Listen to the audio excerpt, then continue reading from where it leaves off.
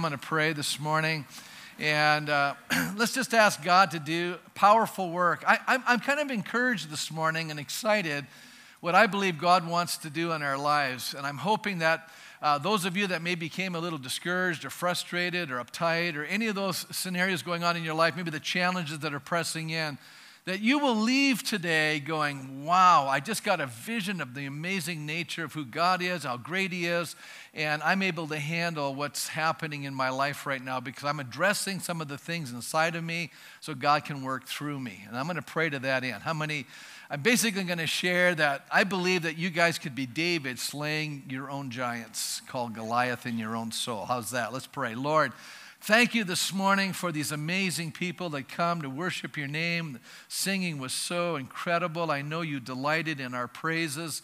And Father, I just believe today that you want to do something supernatural in our lives, that you want to plant incredible seeds to encourage us in the days forward.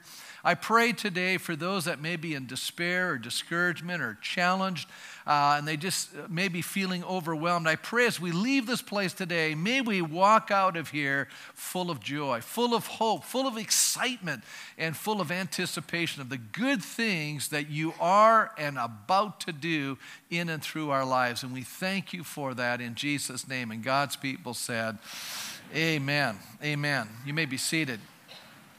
You know, so often people say, I don't like reading the Old Testament because of all the craziness that goes on there, all the battles, all the challenges there. I just don't relate to all of those things, Pastor. But I think why we don't relate to it is because we're living in a time that's a lot different, number one. Number two, we're not really in a lot of conflict. I mean, militarily, we're not at war, except for maybe some issues in Afghanistan or Iraq. But as Canadians, we're really not engaged at that level as we read about in the Old Testament. The reality is the Old Testament is a concrete picture of visible realities, whereas when we move to the New Testament, what we find there are invisible spiritual realities.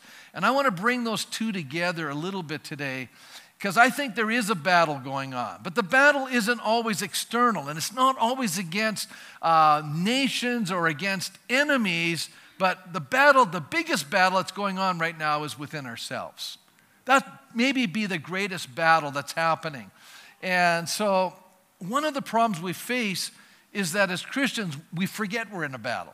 How many say that's probably true? A lot of times I forget I'm in a battle, and a lot of times what happens to me is I get caught up with the conflict of the people or the situations that I'm in, and I'm frustrated by something, and I seem to be focusing more on what's happening externally, more what's happening with people, and I get frustrated with the individuals, and I lose sight of the fact that I'm actually in a spiritual battle, and it's not even the people that are my adversaries, it's actually principalities and powers that are trying to defeat me. How many say, a lot of times I lose sight of that? Anybody here willing to admit that? Oh, a few of you are saying, yeah, I get caught up with life. Isn't that truth? Probably one of the greatest moments of spiritual warfare in the Old Testament is found in that amazing story of David and Goliath. And I'm not going to focus a long time there, but David encounters this giant, and I think we can all relate to that story because many times we see ourselves as underdogs confronted by enormous challenges in our lives. And in David slaying the giant, something in our spirit ascends and rejoices at the defeat of the intimidating power of evil. Isn't that great? How many love it when evil is brought down? How many love it when, there's something terrible that's happening and it comes to an end? When we can actually do something about this terrible thing that's occurring beyond us. And we love that story because of that. And yet I see that David realized that the battle really wasn't him. Even though David's fighting the battle, how many know what motivated David and paralyzed the rest of them was David saw the Lord. You see, he saw the context of the battle in the right way. I think David, you could almost put him in the New Testament. He got a vision of the invisible realities, so he was able to address the visible realities. How many see that? When he came to the giant, he didn't see the 9-foot armored giant. And by the way, in the Bible, when you get deep physical descriptions, you know that that's very important because the Bible rarely does that. And so the point is how engaged, how terrifying, how intimidating this giant really was, and how the nation of military strength was paralyzed by him. But David said, "You've defied the name of the Most High God. And let me tell you something, buddy, you are going to come down because you're not fighting human beings. You're actually fighting Almighty God. Therefore, in a sense, you've already lost this battle."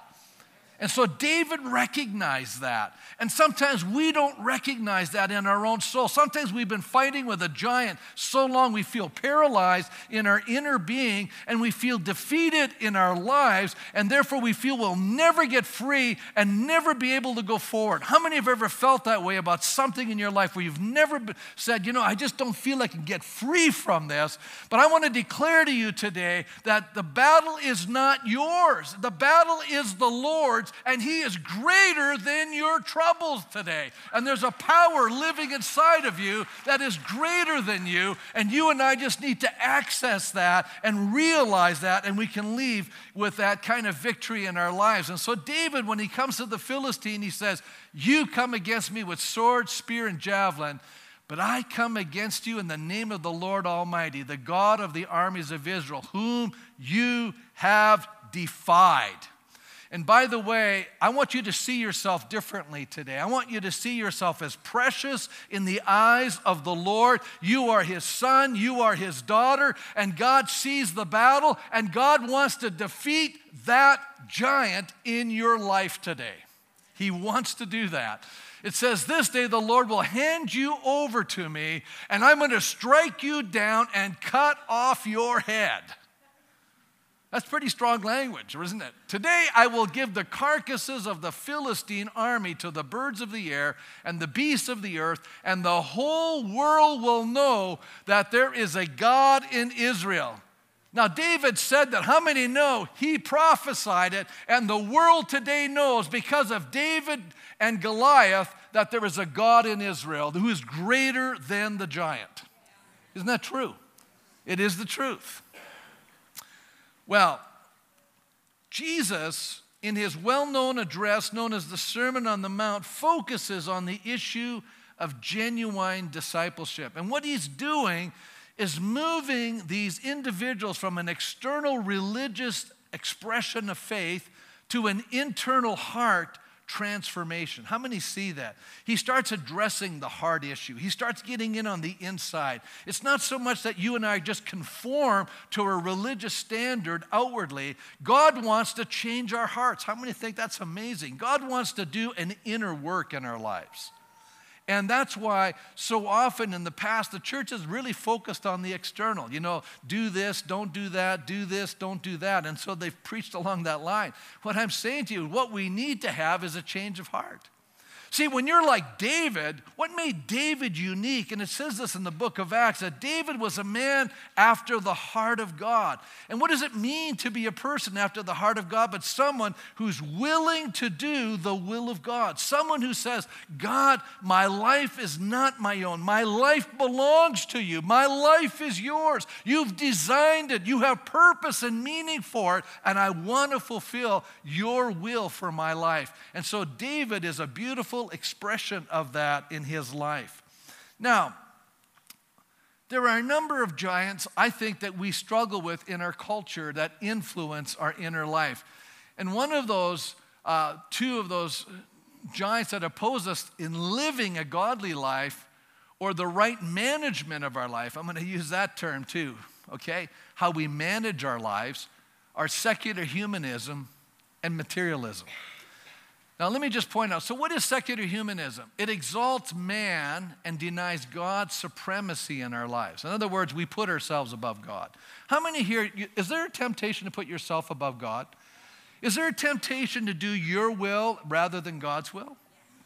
That's secular humanism. So we're always battling that in our lives. I'm not going to focus on that today, okay? Our text isn't focusing on that. So I want to move to the second one, materialism. And when we think of materialism, we always think of money or greed and that kind of stuff. But I want to give you maybe a more broad understanding and how all-encompassing materialism is. Materialism is simply that philosophy of life where we place that which we see as the priority of our lives. In other words, I'm letting the things that are visible shape what I'm doing in life. Do you know what God's interested? First of all, God's interested in the invisible. God is interested in the eternal. Now, he's not negating the physical.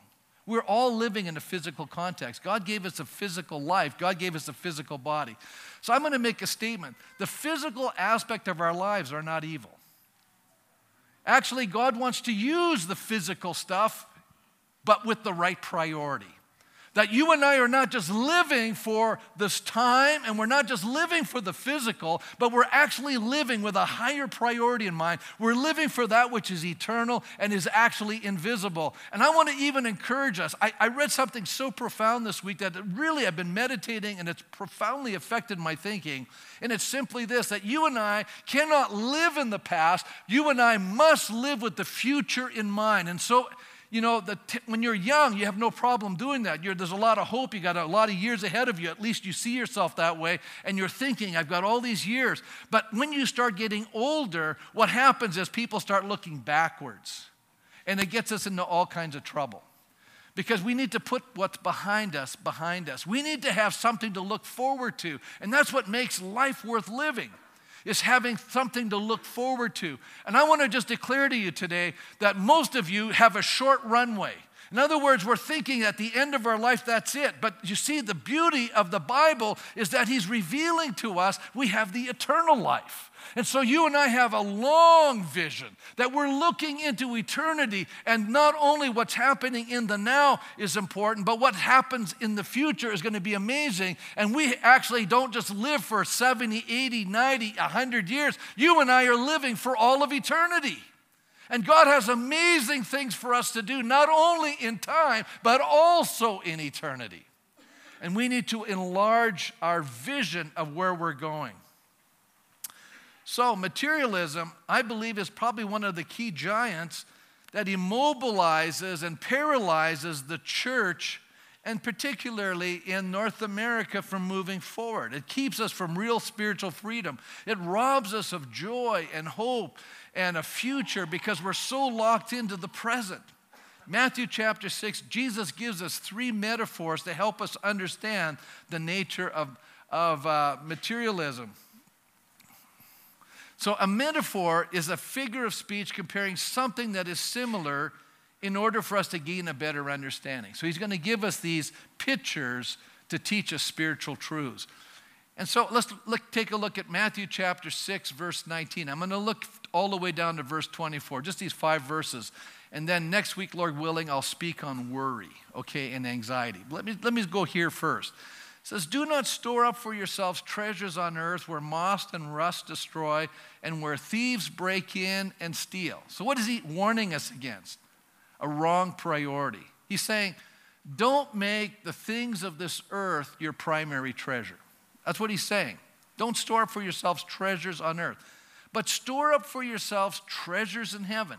He's elevating our runway, if I can say it that way. He's elevating our lives, where moth and rust does not destroy and where thieves do not break in and steal. For where your treasure is, there your heart will be also.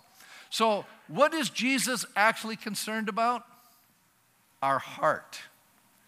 That's what the big concern is in this whole sermon. That's what discipleship's all about. Where is your heart? And God wants to effect profound change in our hearts. And so I want to look at these 3 metaphors to help us slay the giant of materialism. The first one is learning to invest our material substance. In other words, what's the proper priority? Where should the focus be? When what we consider of greatest value, our heart pursues. Do you realize that? Whatever you value, your heart follows.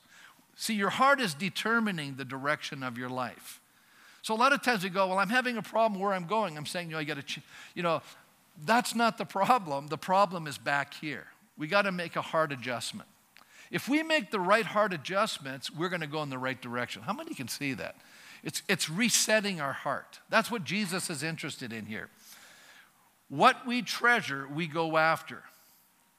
If we pursue the things of this earth, then our hearts become entangled with materialism. When we pursue what's temporary, when we make that the end goal, we're missing the point.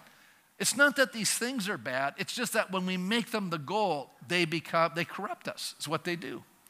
So the question becomes, are we using what we possess, or does what we possess use us?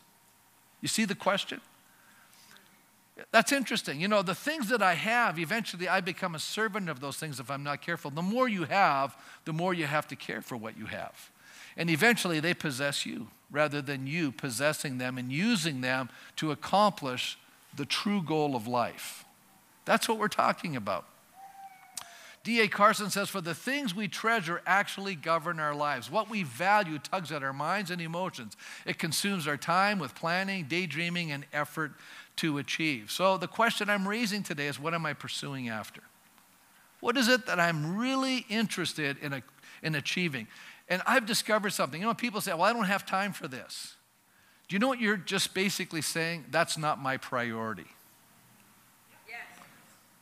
That's what it comes down to. See, we always have time for what we really want. We just have to sit down and say, what is it I'm really wanting? What is it that I'm really pursuing? What is it I'm really going after? That's the question I have to answer. Now, most of us, we don't sit down and reflect on these things. That's why it's great to come to church, by the way. So you have a moment now, we have to sit down. I'm making you reflect on what you're spending your energy, time, resources, and life on. I'm just raising the question, where's your heart? And if it's in the wrong place, you're going to end up in the wrong place. You know what I mean by that? You're going to end up pursuing something that at the end you're going to be deeply disappointed with, rather than saying, you know, maybe today I need to make an adjustment in my heart so that I'm actually pursuing the thing that's actually eternal and not just temporal.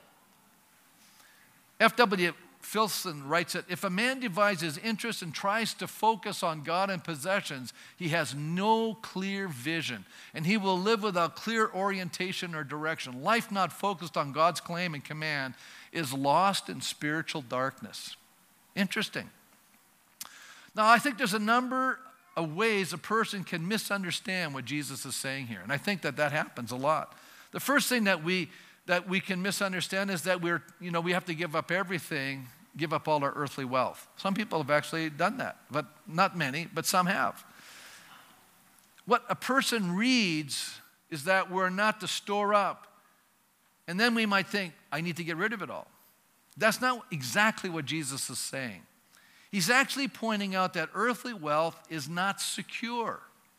What he's pointing out is that if we're not careful and we make that the goal, we can lose everything we've put into our lives. In other words, if you're making what you see, material things, all put into your one basket, he says, be careful, because material things can be stolen, material things can be corrupted, material things can be taken away from you through rust and old age, the disuse of it, all of those things. You can work so hard for these things, and eventually at the end, they don't have any value. He says that's the wrong goal. That's what Jesus is telling us. He's trying to give us a proper perspective on wealth. The other viewpoint is that we don't heed the warning, and we're guilty of this very thing of storing up for ourselves earthly treasures. That's our goal in life. We want to have the whatever vehicle or whatever house or whatever, you follow what I'm saying? That becomes the goal. And at the end, what we realize is we think that's a source of security. And yes, we could argue from Ecclesiastes, money has a measure of security to it, but it's not the ultimate security. You could lose it all. It could be taken from you in many different ways. There's an irony in life that we start out with nothing. How many know we're born into this world? We don't come in the world with anything. Not even a little bit of clothing. Isn't that true? We have nothing. And then we start working at accumulating things. And then it's interesting, at the end, we give it all away.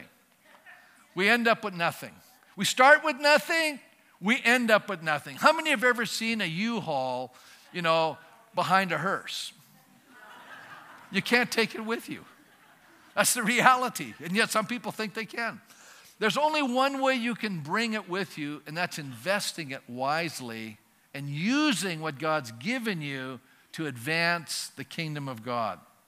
You know, a few years ago, we had a couple of elderly saints in our church, and one of the older guys was sharing how they had downsized. They had sold their 1,400 square foot home, and they had moved into a 400 square foot retirement unit. So they're shrinking down. We start up, shrink up, blow up, shrink down. And then he said this, was very insightful, and it's the truth. They said, I never realized how much freedom entered our life at that moment because we now simplified our lives. What's the greatest pressure that most of us have? Time. What we discover is that things often complicate our lives and rob us of time. Jesus, in the parable of the sower and the seed, warns against earthly goods becoming the object of our affection and attention. He says in Mark 4:18, still others, like seed sown among thorns, hear the word, but the worries of this life and the deceitfulness of wealth and the desire for other things come in and choke the word, making it unfruitful. Now, I don't know about you, but here we're taking in the word of God. When we act on the word of God, our lives become fruitful. But how does the enemy rob us and destroy our effectiveness as Christians? We think, well, we commit these bad sins. No, I think what happens is we start worrying, we start accumulating, we start getting distracted. It's so insidious and so subtle, we don't even see it. And pretty soon, we are no longer engaged in effectively ministering to other people because we don't have time. Okay, are we catching on? How many are seeing it? How many are kind of getting a little sense of what I'm trying to communicate here? Verse 20, he says, store up for yourself treasures in heaven.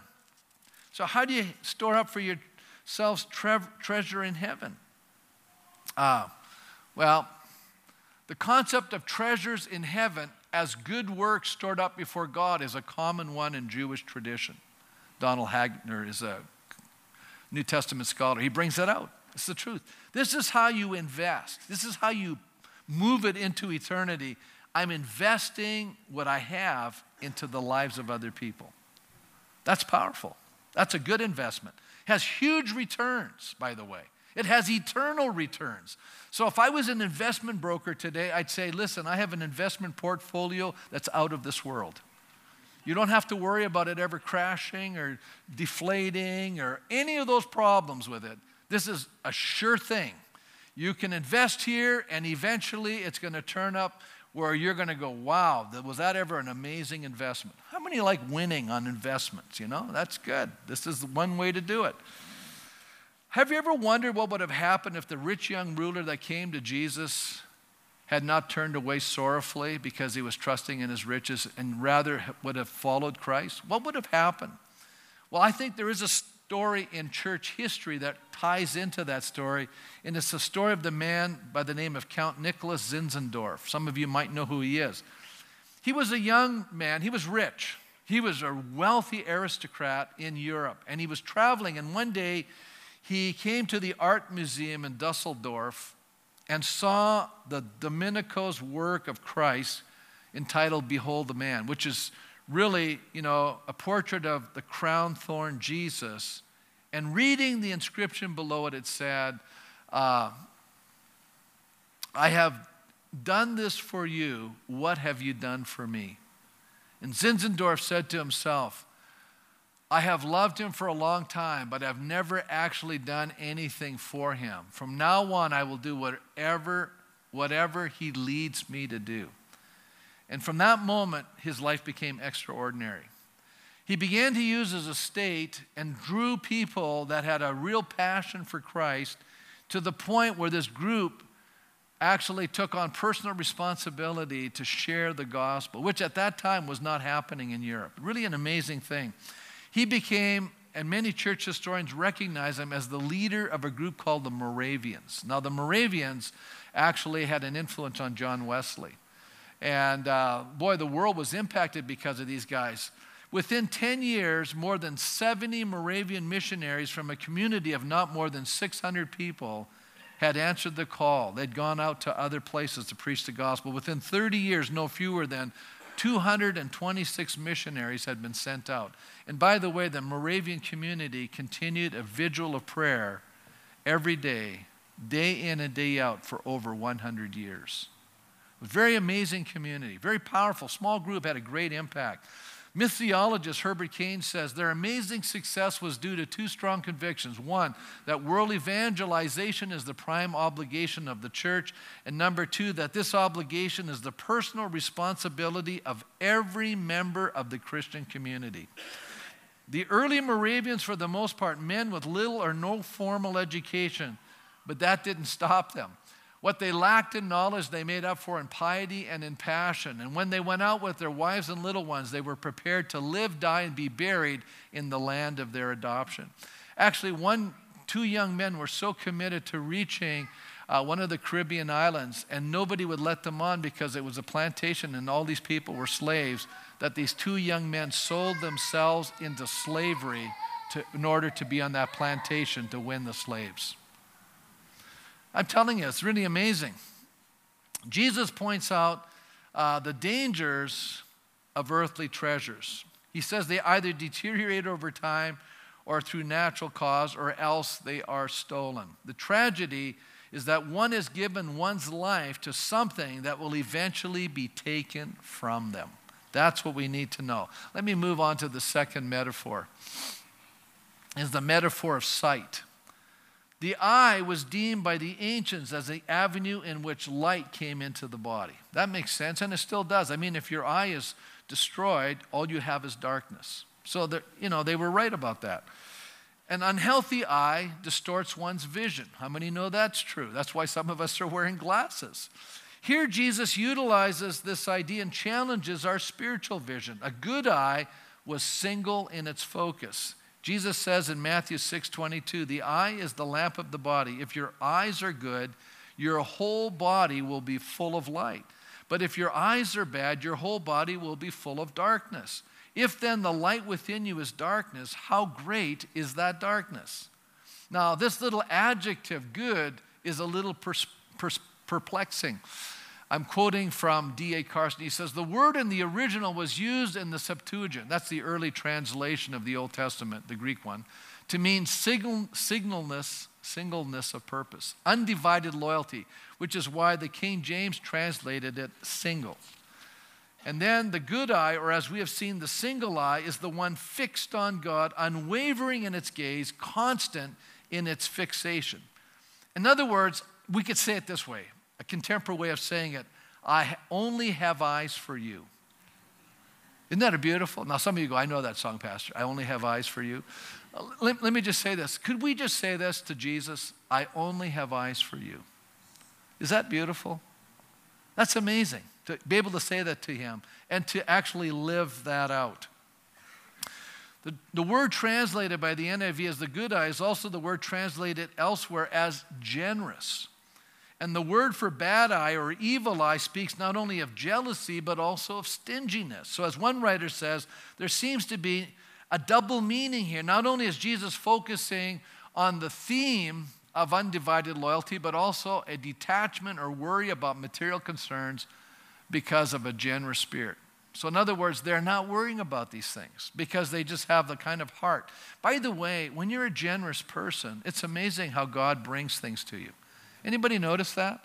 The people who are the most generous are never in lack. They just have a generous spirit, and because they're sowing graciously, God is bringing things back to them. See, I look at it this way. I always use this illustration. If I have my hands opened, God can take whatever he wants, but he can also put whatever he wants in. See, my hands are open.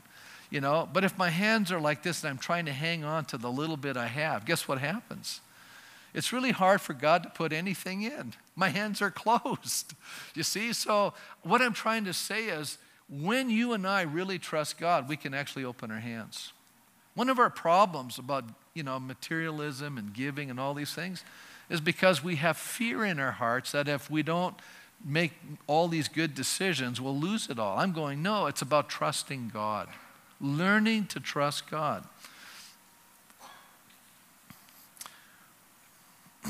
One picture of someone who could fit the category of an eye that lacked singleness of purpose was Lot's wife. How many know the story?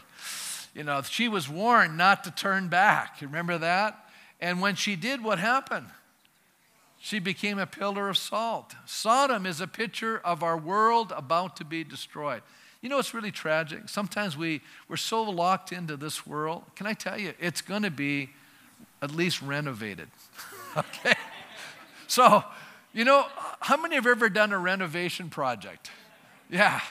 What usually happens is there's a lot of stuff that gets thrown away, right? You know, we just tear it apart. You know, I remember renovating the first time. You just terrorize stuff and throw it away. And yet, sometimes we're acting as if all the stuff we're collecting is going to be here forever. Folks, God's got a big renovation job coming. So, you know, better be careful you don't focus too much on that stuff. We cannot live for two worlds, though we do live in two worlds. The issue is always the heart. That which captures our affections determines our destiny. That is so important. But let me move to the final metaphor. It's of slavery. The word here that, you know, it's translated serve in the NIV here. It says, no man can serve two masters. But really, the word there is the word slave. You know, you can't be a slave of two people. Now, I guess I read somewhere that that's technically possible, but it's very difficult. And how many know, have you ever had two jobs? How many have ever had two jobs at one time? How many know it's really difficult to really focus when you have two jobs? Because you're constantly being pulled all the time, right? It's very difficult. And that's what Jesus is trying to tell us here. You can't have two masters. Either you will respect the one and despise the other. You're going to be in a conflicted state of mind. And so he's telling us here in verse 24, either he will hate the one, love the other, he will be devoted to the one and despise the other. You cannot serve God and mammon, the King James says, or money in the NIV. We cannot live for God and live for advancing ourselves in this world and focus on that which is material and temporary and still think we can focus on God and that which is eternal. It's a conflict of interest. You'll have all kinds of struggles. It reminds me of the story of Elijah. Remember, Elijah comes to the nation of Israel. What we have to understand in the context is that Elijah is calling the nation back to God. Oh, but wait a minute, they've never stopped worshiping Yahweh.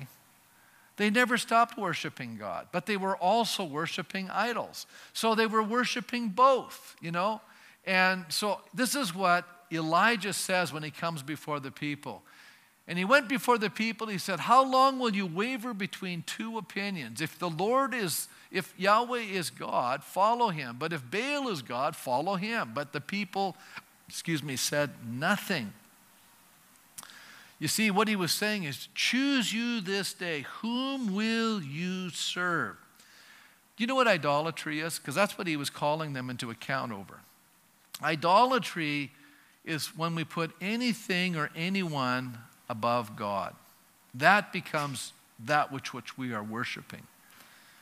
The Apostle Paul describes idolatry as a strong desire, something that we covet after. You know, the word coveting means a strong desire for. And then in Colossians he says, put to death, therefore, whatever belongs to your earthly nature. Okay, let's talk about this for a minute. We all have an earthly nature. Does everybody know that? We are made of this world. We have an earthly nature. And what I'm saying is when you and I come to Christ, God gives us a new nature. But he doesn't get rid of the old nature. In a sense, there's two natures living within us now. And so now we have a choice. Which nature are we going to allow to dominate our lives? And that's why Paul writes this, put to death the first nature, the earthly nature, because that nature wants to do what's wrong in God's sight, versus the new nature which wants to please God. So I always know when someone becomes a Christian, the first way I know is there's a desire to please God. So if you have a desire to please God, you have a new nature. That means God's done a work in your life and you are truly a Christian. You are a follower of Christ. You have a new nature. Now, if you don't have that desire to please God and trust Christ and do what's right in his eyes and please him, God can give you a new nature. That's the good news. Isn't that beautiful? You can say, God, I lack that in my life. And today I want to receive that new nature. And you can say, Lord, come into my life. Give me this new nature. That's what, theologically, it's called being regenerated. God gives us his divine nature. But that doesn't mean he's going to take out the old nature. Wouldn't it be great if he just took it out? But it doesn't work that way. Now we have a choice. See, a lot of us said, well, if I was Adam or Eve, I would have never done what they did in the garden. Let me tell you something. All of us are Adam and Eve. You see, we now have two natures, and we got to decide which one we're going to obey. And Paul says, put to death. In other words, mortify your earthly nature. And he describes what they are: sexual immorality. You got to have control over your sexual appetite. The fruit or result of the Spirit is that we have self-control. Then it says impurity, lust, which are strong desires, evil desires, and greed, which is idolatry. And I'm going to say something shocking, but there's a lot of people who, have professed Christianity, but their lifestyle says greed is controlling their lives. And I'm going to tell you something. They're not going to inherit the kingdom of God because the Bible says that. You can't be worshiping God and idols and expect to get into heaven. It doesn't work. The idols themselves are going to keep you from liftoff, if I can say it that way. You're just not going to get there. So he says we must set our affections on things above and not on things below. Warren Wiersbe says Jesus makes it clear that a right attitude towards wealth is a mark of true spirituality. The Pharisees were covetous and used religion to make money. I'm going to say something strong here. Woe to the pastors and leaders who are using religion to make money. You think there's some in our day? Unfortunately, yes. Woe to them because they're behaving like a Pharisee. And those are the people Jesus really got after. I've read the New Testament. If we have the true righteousness of Christ in our lives, then we will have a proper attitude towards material wealth.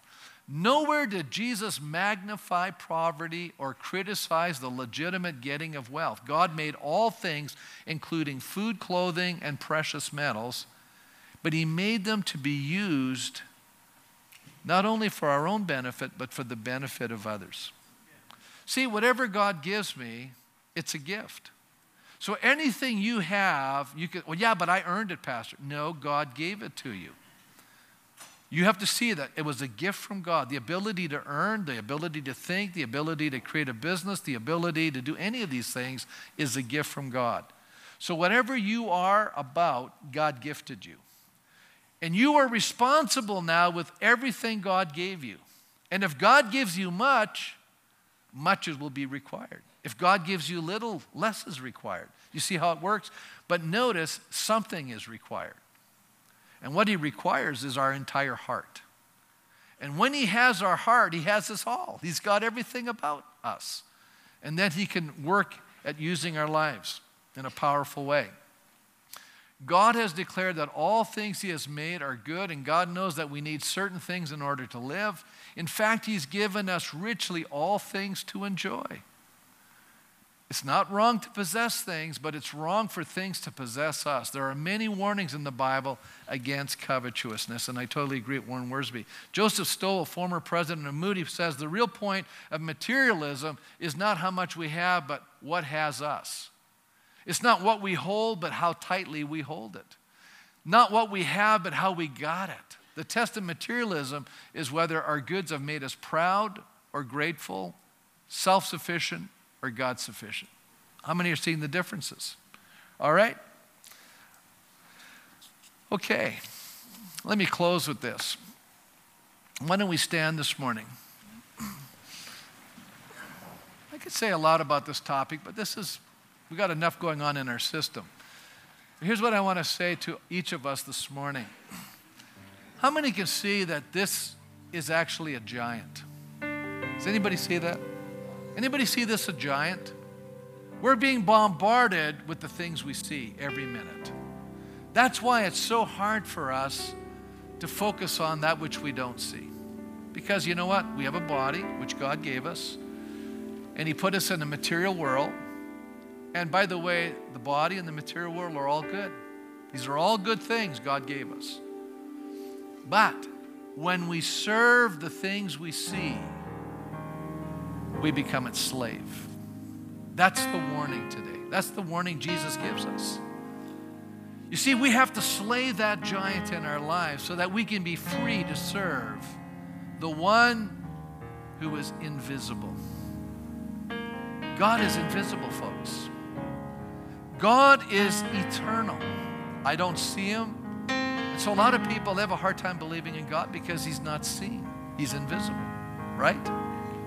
Come on. People will tell you, I can't see it, I don't believe it. What they're telling me is I'm a materialist. I'm not a materialist. I know that there's something beyond the world in which we're seeing. That there's something beyond the temporal, and that people who live in time and in history have also a different runway. They have an eternal runway. And I'll tell you, it's so important we get this right. Because if our goal is just that which we see, we're going to live for the wrong things. Our hearts are going to be in the wrong place. How many see that? You see it now? How many say, you know what I need? I need an adjustment. I need a divine adjustment in my heart. That I will pursue that which is eternal and that which is invisible. That I will live to bring glory and honor to God. See, I think there's a theme coming week after week here. What's the theme? Not my will, yours be done. Not living for myself, but living for God's glory. And when we do these things, our life becomes richer. Isn't that great? We don't become a slave to the things that we possess because now they're possessing us. But now we are free to use what God's blessed us with in such a way that we can magnify and glorify God with our lives, which is what God's intention is all along. You know, my prayer for you today is that you will be David's today. That you will rise up against this amazing giant called materialism and slay it today. How many say, I want to rise up? I want to rise up and be a David, conquering this giant that will actually diminish my life and make me a captive to that which is temporary. I want to rise up within me, and I want to have something that's even greater. I want to aspire to something which is eternal. I want to live for something which will never die. I want to live for significance and meaning that will go way beyond my life. And I'm not going to just live for myself, but I'm living for the honor and glory of God. And in that meantime, many people are blessed because I'm not just living for myself. The moment we stop just living for ourselves, people around us are blessed. The moment we become self-centered and we start just living for ourselves, we are diminished as people, and many people around us are impoverished because we're not there for them. My prayer is that God will enrich us so that you and I can help those around us who are impoverished. Amen? I'm not just talking about monetarily. I'm talking about even emotionally. I'm talking about spiritually. I'm talking about in every which way. So with every head bowed today, no one looking around, how many need to say, I want to rise up. I want to be a David. I want to slay this giant in my soul. Just raise your hand. That's you right now. Just raise your hand. I want to slay this giant in my soul. So Father, our security is not in the things we have.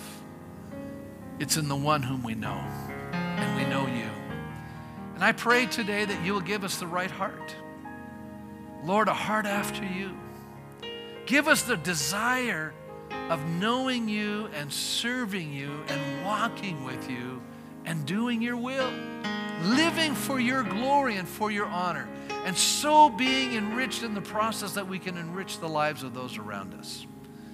Help us, oh God, with an open hand to receive from you today and then become channels of blessing. Help us to become like you, liberal, generous, kind, understanding, caring, all those amazing attributes that you have. May they just flow in and through our lives. We just thank you for that in Jesus' name. Amen. God bless you as you leave this